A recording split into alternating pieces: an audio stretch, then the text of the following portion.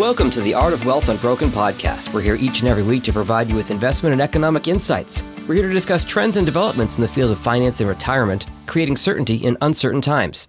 These discussions can help you make better informed decisions so you can make better financial choices with the wealth you've built and are continuing to grow. Our goal is to help you live the lifestyle you've imagined for retirement. Stacey Andrews is a registered financial consultant, and I'm joined today by Michael Wallen, a certified financial planner. I am John Jagay, and for our topic today, we're talking about what is a financial plan and what should that effectively built plan include. Hello, Mike. Hello, Jag. This topic for this week's show comes from a message that was submitted through our website by one of our loyal followers. So thank you for sending that message in. And each show, we remind the listeners that the first step to having a financial independence is to define your short, your mid, and your long-term goals, then to structure a written, goals-based plan that gives the highest probability of success. Now, many times, Jag, on the show, I have talked about Stephen Covey. He is one of my favorite authors, and his famous quote is, "Begin with the end in mind. Know your goals, determine your timeline, map out the most effective plan of action, and then monitor the actual results and make modifications if necessary." Mike, I'm thinking about many of the people I know that are currently working and contributing to their retirement plan or individual accounts, the methodical approach you just shared.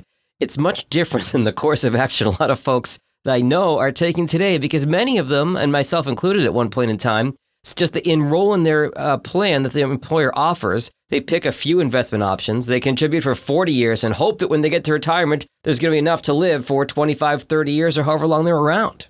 Jag, you painted a real picture of the approach that most workers are doing today. And a couple of the words that you said just really resonated with me. 40 years and hope. We know that the probability of success is increased when investors start saving early. Sure. I mean, that's an easy mathematical equation. Matter of fact, a lot of people could meet the same amount of savings in a much shorter duration simply by saving more in their early years and taking advantage of the principle of time value of money. Make money, own your money is the concept behind compounding. Yeah. Compounding is when your money is earning from your investments, is being reinvested for the opportunity to earn even more money. And I would pose this question to anyone that is approaching retirement that doesn't have the investment resources saved that they needed for retirement. And if we pose this question to them, what is the one thing you would do different? I believe that a majority of the time the answer would be, I wish I had started saving earlier for retirement. Absolutely true in my case. Now, having a written plan with predetermined goals and set checkpoints gives the investor a higher probability of reaching their objectives, which translates into a happy retirement. That does make a lot of sense. So let's kind of look under the hood here, Mike. Talk about the when, how, and what of a financial plan. The when is easy, as early as possible. Unfortunately, most of the plans that we are building today are for individuals that are 50 plus. And usually that means that the first 25 years of the client's investment time frame was without a known objective. Yeah. Unfortunately, this is a situation like an individual says, I want to go on vacation, but they don't determine where they want to go on vacation. They don't get a hotel room reservation. They don't identify how many days they're going to be there. I mean, how many of us today would go on a vacation basically blindfolded, just go out, get in the car, take the blindfold off, pull out of your driveway, start driving down the road and just pick north, south, east, or west? You don't have luggage packed. You don't have anything prepared. I mean, this is how we go into retirement. And then we spend this 40 years where we're really not finding any impact. There's no burden because we're earning money. That earnings is going against our expenses. And so we really don't feel the pain because it's a future need that we're looking at. And so unfortunately, a lot of times, Jack, when I'm sitting with clients today, they have met that time frame of retirement. Hopefully, 5 years, 7 years before they actually pull the plug at work. But if not, a lot of times it gets into the point that they have already retired and now they're like, This is what I have. How do I make this work?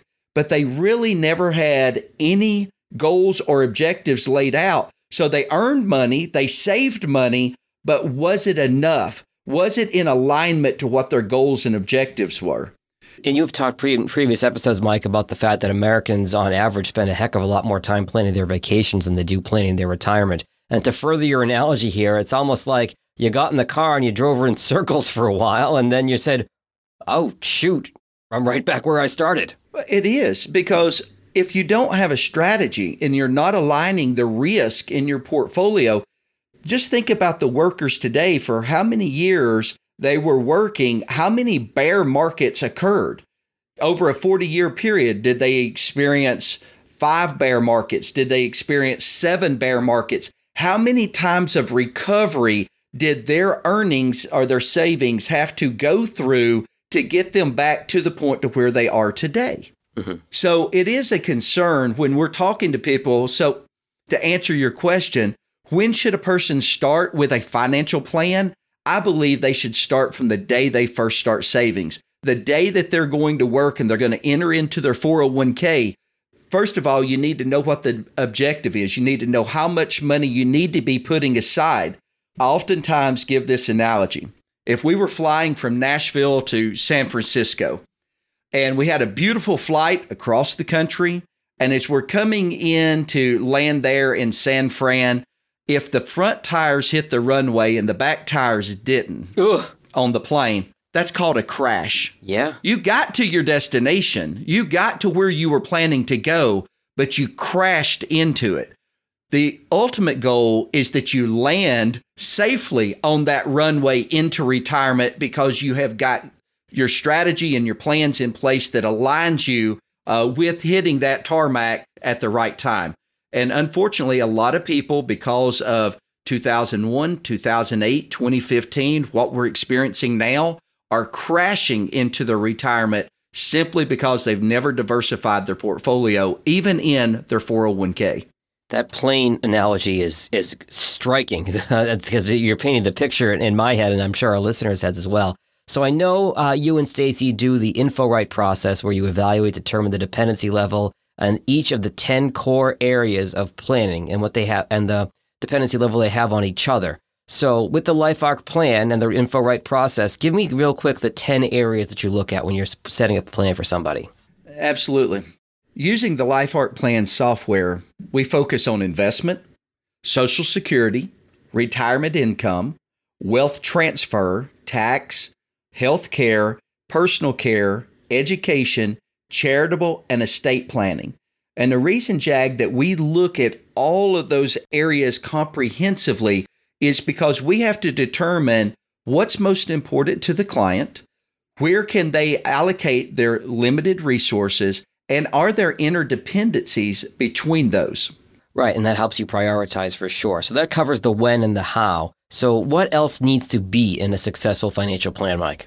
For most, we have to balance between the scarcity of resources. Yeah. We evaluate the interdependency of how each of these areas affect each other. And this helps, in that prioritization, as you said. Now, let me give you a little quick scenario of something that happened multiple years ago. And it's why we take a look at tax, the importance of looking at Rothing, our investment planning, looking at education. And this story kind of encapsulates each of these.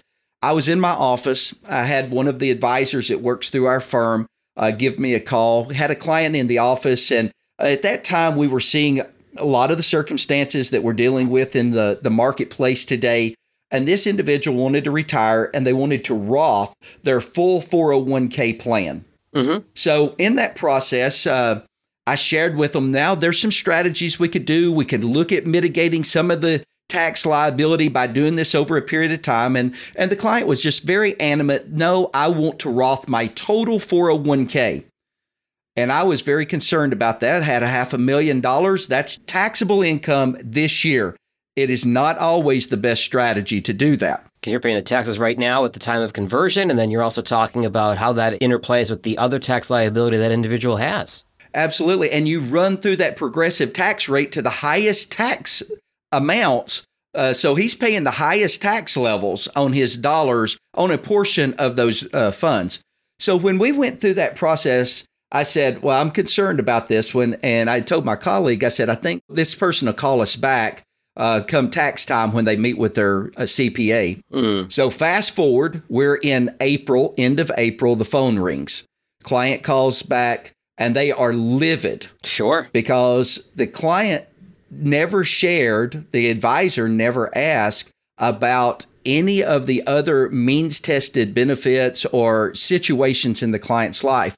And this is where education got tied into it. His son happened to be in a degree program that was very hard to get into.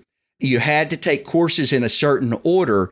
And the moment he increased his income for that year based upon a Roth conversion, then his son lost all of his means-tested scholarships. He lost all of his benefits and was no longer able to continue his education. It's really a horrible story, but a really good example because, your financial aid evaluation for any kind of secondary education comes down to income and your folks' income. And if, the client had thought about or given you the full financial picture of everything they've got going on, you might have been able to say, hey, I know you want to avoid the taxes down the road on this money you want to put into a Roth, but there are implications for it right now that are really going to hurt you both short and long term. So that's why it's so important to look at all 10 of those areas, get that full 360-degree view. That's absolutely correct. And that if a plan had been put in place that looked at those areas, we would have avoided the individual having to pull directly from his Roth to pay for his son's education. We would have mitigated taxes. We could have got him into a diversified portfolio over the next 4 to 5 years, and he would have been in a much better situation. But because we took a one-dimensional approach, the client was negatively impacted because of that. So it's important to have all the information coming in. And I know part of a financial plan is qualitative, and then part of it is quantitative, right? Yes, quantitative is mathematics. But qualitative is what brings joy and happiness to a client. And this needs to be incorporated into a well-constructed financial plan. Qualitative is what is important to the client. Like, what are their plans in retirement for where they wish to live? How do they want to spend their time? Are they active, or are they a person that likes to do more gardening? Do they want to set up a new business? Do they want to do volunteer work? Is it going to be a quiet lifestyle in retirement, or is it going to be an active lifestyle? What are their travel dreams, their inheritance goals? All of that needs to be built inside of a well-constructed plan so that we can properly allocate resources so we can make those become reality during their retirement years. All right, last point, Mike, as we start to wrap up here. You've taken all the information in, you've built the plan. How do you keep the plan on track? Periodic reviews to monitor and make necessary changes to get back on the plumb line if we get off course. For instance, if an investor needs to average a rate of return of 8% to make their plan work, and they're currently experiencing 6% returns, when would you want to know that? When would you want to make that adjustment? Well, my answer would be immediately. Right. Our LifeArc plan system allows us to be able to see that, to be able to monitor it in real time, making sure that their plan is not just a written plan put into a binder, sitting on a shelf, gathering dust, but it is active, it is being followed, and it is getting them to the destination that they need to live the best retirement they can have for the next 25 or 30 years when they leave the workforce. It's important to know that this plan is a living, breathing thing. And I know you're making the LifeArc plan system available to our listeners. For more information, you can go to our website, artofwealthunbroken.com. It's going to be linked in our show notes. Again, the website is artofwealthunbroken.com. If you're more of a phone person than a web person, you can certainly give Mike a call at the phone number of 855-378-1806. 855-378-1806. Important stuff today, as always, Mike. Thanks for the time. We'll talk to you again next week. Thanks, Jack. Investment advisory services are offered through Optavise Advisory Services, LLC, an SEC-registered investment advisor. Optavise only transacts business in states where it is properly licensed or excluded or exempted from registration requirements.